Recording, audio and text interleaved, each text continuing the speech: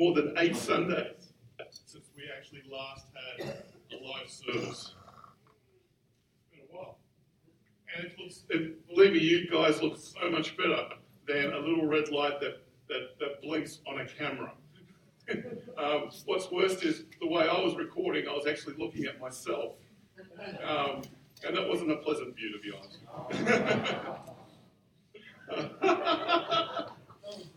Disagree, no.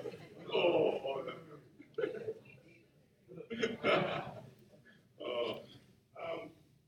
We're continuing our series this week and next week on the Christian Atheist. And so for 3 years, these guys followed Jesus. For 3 years, these guys saw amazing things that we just read about, right? Stories that we've heard. Imagine being able to live through that. These guys, they lived through it. They saw all that was happening. They were a part of this. It was amazing what was going on. They'd never seen anything like it. I mean, the world had never seen anything like it. What a story. What a time to be part of history. They saw it all. That is, until he died. And then all of a sudden, they're scratching their heads thinking, what do we do now? It was all great and well, but now what do we do?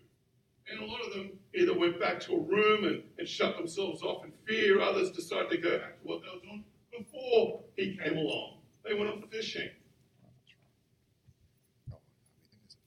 But the greatest story didn't finish with death. Resurrection came. He told them that. He said he was going to come back. He said that he was going to be raised from the dead. They knew what he said. They just didn't think it would happen. And there at the tomb, there was no banners welcoming Jesus back. There were no fanfare or anything. It was a quiet Sunday morning. And the only one really to witness it, apart from a couple of half-sleeping guards, was a crying woman. He had to go look for his followers. He had to go search them out in that room where they were hiding. And even then, they didn't believe him. He had to show his scars. And then they were amazed. Wow, if we thought that was great for the last 3 years, this is amazing. And so they turn to him and say, okay, Jesus, what now? This is amazing. What are we going to do? Are you going to finally liberate us from the Romans? Are you going to make Israel the entity of all peoples? But he just gives them a couple of instructions. Takes them up to a hill. And like Neo at the end of the Matrix, he goes flying through the sky up into heaven. And that's it. He literally just tags them and says, you guys are in now. And goes to heaven. And when you read that first chapter of Acts, you can just imagine they were there long enough for an angel to come around and say, get out of here, go on. He's gone. Shoo. They was probably scratching their heads going, we've been punked. Jesus is pulling this one on us, isn't he? What? What are we supposed to do? And they stand around, the angel tells them to move on, and they move on. So they start to do what Jesus did. They hunted together. They ate together, they prayed and worshipped together, and then they shared the news about Jesus. And believe it or not, they were getting the same results as Jesus. Amazing things began to happen. It was like he was actually there with them. But he did say he would be with them, right? And all these amazing things began to happen. And then they share the story of Jesus. And then the next generation shares the story of Jesus. And then all of a sudden, it's spread out across the world. Jesus came with the purpose of reestablishing our relationship with God, to be the bridge, to redeem us. Is this not working? Yeah. You're cutting in and out? Oh, am I cutting in and out? Yeah. Sounds kind of horrible.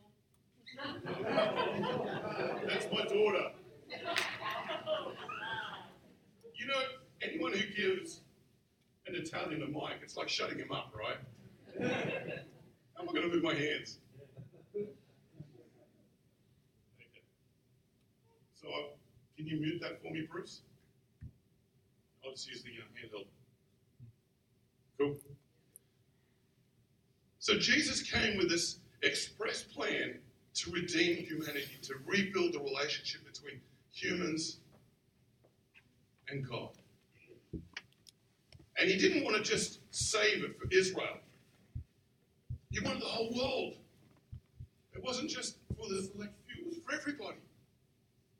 And yet, with this crazy plan that he had, he chose to come at a time in history when there was no internet, there was no social media, there was no TV, no phones, no or cars.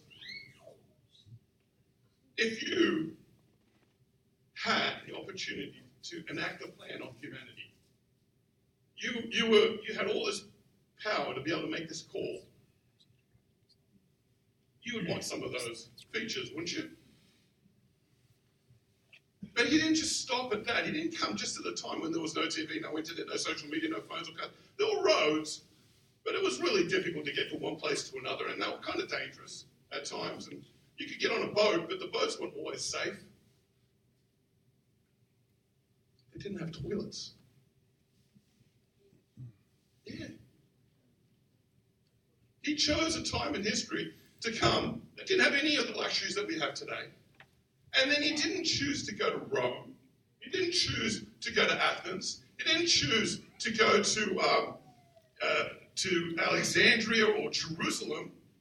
He came to Danneberg.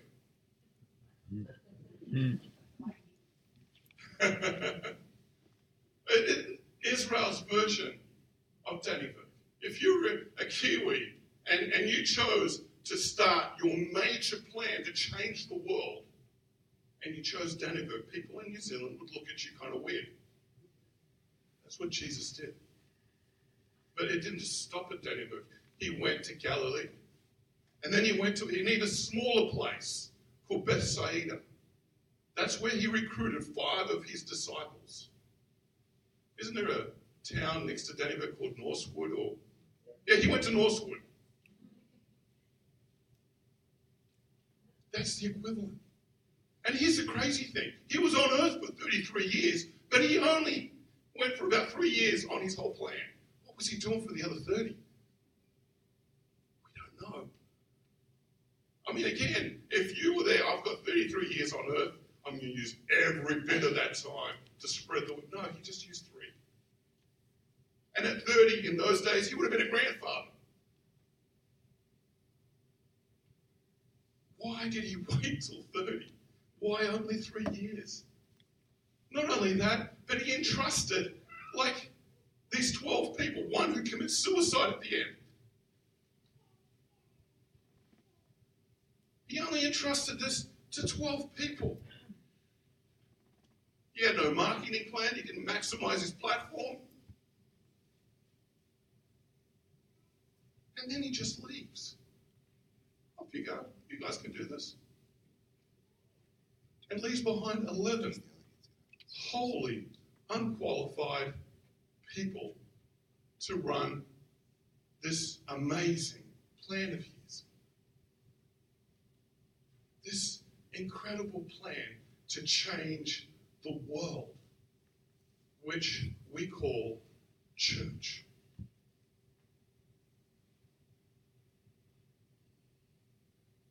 But look, hey, the early followers, they were all in. They bet the house on this. They did everything. They gave it all. They endured persecution, humiliation, prison. Many of them died for this cause, for this movement. They were so bought into this. They gave up everything. Everything they could possibly give up, they gave up. And for generation after generation, they followed this. But yeah, sure, after a little while, the church went a little sideways. It went from a movement to an institution. Sure, it became about power. corruption and politics. But Jesus had made us this promise. He said his church will be founded, and not even the gates of hell would be able to withstand it. And many of us, even today, some of you, I'm preaching to the choir, you're here. Some of you get this, even today, that a movement moves, right? It's not for each other.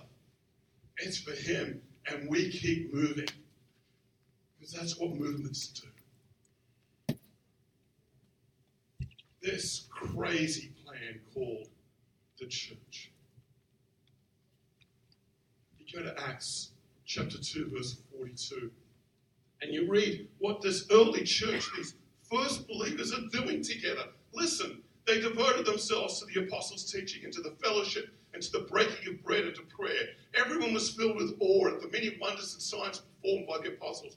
All the believers were together and had everything in common. They sold property and possessions to give to anyone who had need. Every day they continued to meet together in the temple courts. They broke bread in their homes and ate together with glad and sincere hearts, praising God and enjoying the favor of all the people.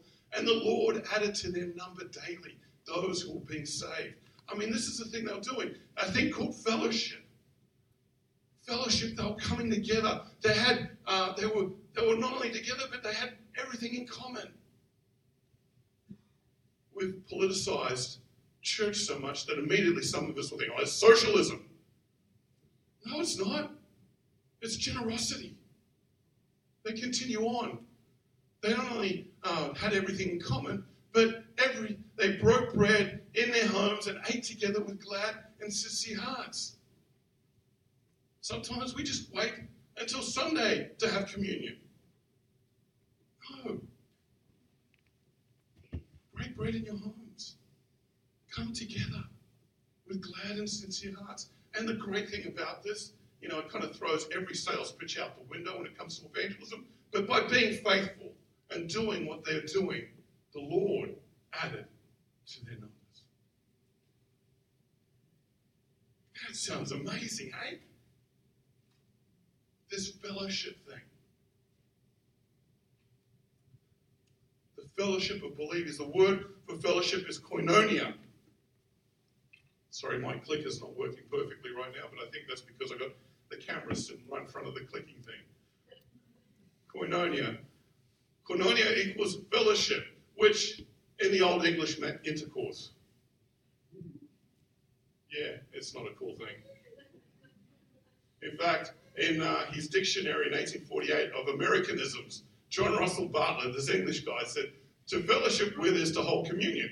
This barbarism now appears with disgusting frequency in reports of ecclesiastical conventions and religious newspapers generally. It was a euphemism for sex. But if we put the crass aside for a moment, the unity of people coming together as one, that's what fellowship is. They had a pact, the early church, the church fellowship pact. And you know what they did with it? It was all about hanging out together. It was all about serving one another, to care for one another, to learn together, to be challenged, to challenge each other, to give, to grow, and to die for this gospel. That was their pact.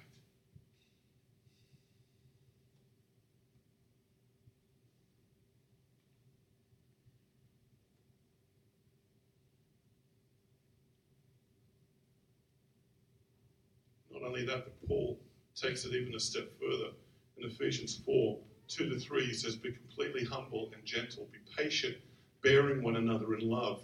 Make every effort to keep the unity of the Spirit through the bond of peace. But he takes it even a step further in Colossians. He says, therefore, as God's chosen people, holy and dearly loved, clothe yourselves with compassion, kindness, humility, gentleness, and patience.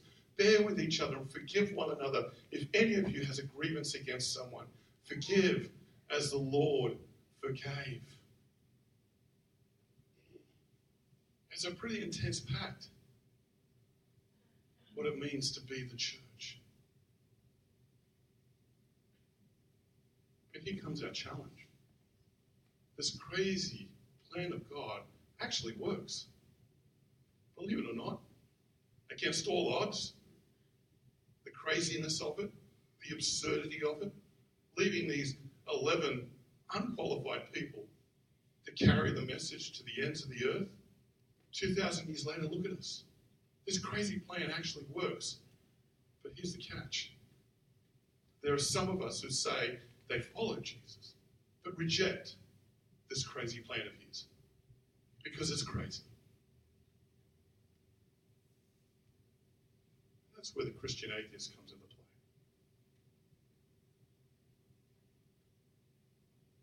You know, I find it difficult. Honestly, this morning when my alarm went off at 6:30, it was a rude awakening. And I didn't have Monica to kick me out of the bed. I had to do it on my own. Too much carbonara from the night before, yes. More like trying to sledgehammer a concrete pillar. Hey, Alan, it's really hurting me holding this mic up like this, by the way. Yeah. Look, it is difficult, but I don't do it for you. I don't do it for a paycheck. I don't do it for some sort of, I don't know, treasures in heaven. I do it because he's asked me to. If they didn't pay me, I'd still be here. If I didn't like every one of you, I'd still be here. No problem.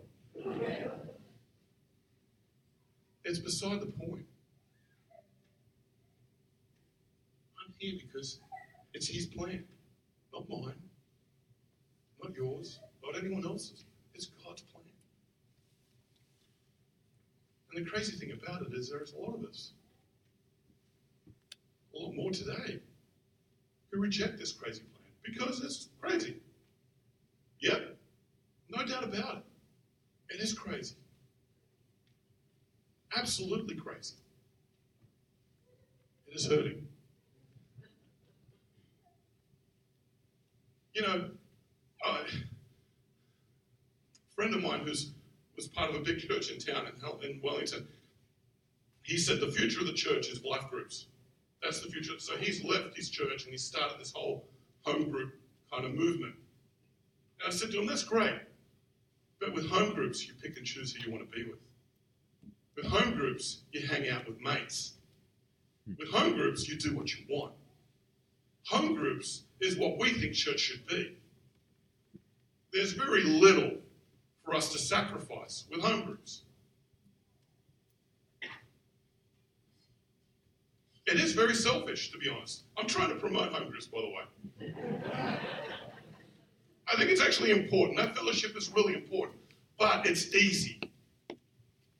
Because you're doing it with people you like. And if you don't like them, you go to another home group or life group, just like you do with church. Right? It's important, don't get me wrong. But this is far more important. Why? Because it's a sacrifice. You know, when people tell me they don't like the music or they don't like this, I'm like, are you willing to sacrifice? People church shop. They go to the churches they like. Why? Because they're doing the things they want. Right? But I've heard all the excuses about this. Oh, I've been hurt by the church. Try being a pastor. It's funny, but it's not. I was looking back. We've had these discussions of late of how does the church now, what does the church look like post-COVID? And you know, I just had this deja vu because we had this discussion in Christchurch. What does the church look like post-earthquake? And I'll tell you what it looks like. Of the 22 pastors that were there in February of 2011, only 5 of them are pastoring today. That's what it's going to look like. Don't talk to me about hurts. And I'm not trying to minimize your hurt. I'm sorry if it sounds like it, like I'm doing.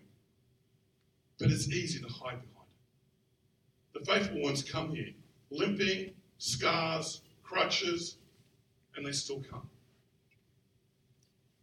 Other excuses, it does nothing for me. It's not supposed to do anything for you.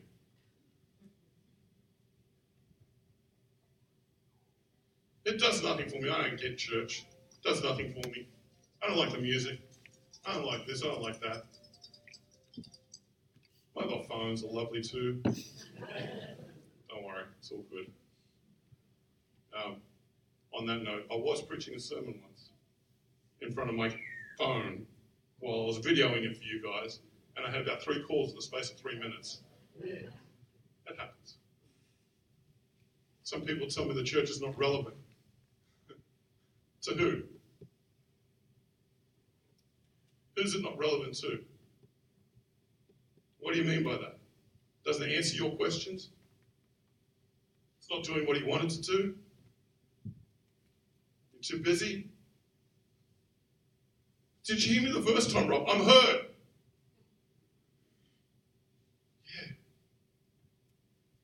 Yeah, believe me. Christ can tell you a little bit about how much it hurts. It does hurt. Humans are wonderfully wicked and sinful. Beautifully made, yet so flawed. Aren't we? If COVID wasn't enough, a war's now on the cards. What else is going to happen? This is what humanity is, and all the more does it need Jesus. All the more are we relevant. Not because we can connect, but because God can connect. The world suffers when they see us making these excuses to not go to church, to not be part of a community, to not sacrifice. It is a crazy plan. But here's the thing, what would happen if the people who criticize the church put their energy into making it better? I've got to change hands. Huh? What is that? What would happen? There's so many people who come to me and tell me we should be doing this, we should be doing that. Why are you doing it? Who are you waiting for to make it happen? You waiting for me? Do you want me to do it? What's holding you back?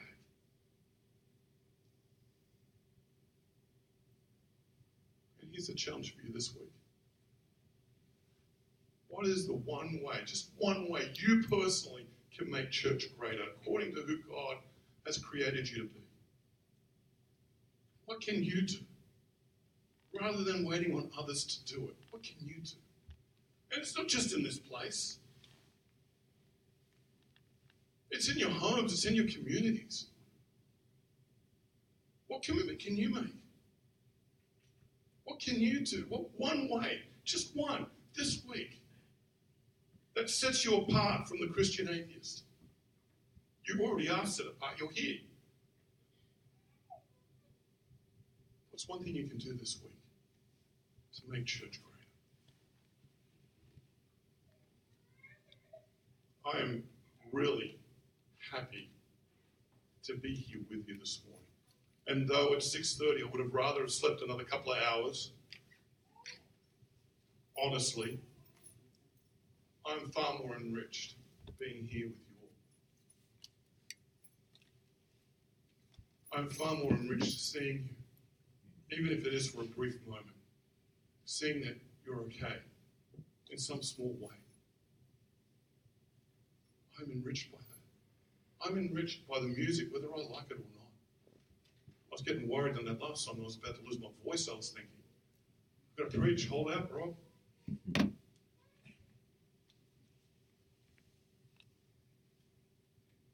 Stop coming up with excuses not to be part of church. God has blessed you immensely. And as we saw in the video of our fellow believers in Ukraine, that are meeting in basements.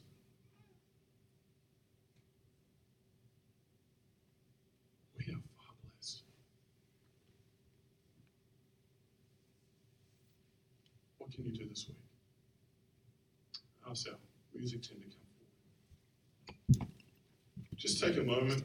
I'm not going to say anything. I'm saying something now, but in a moment I'll stop.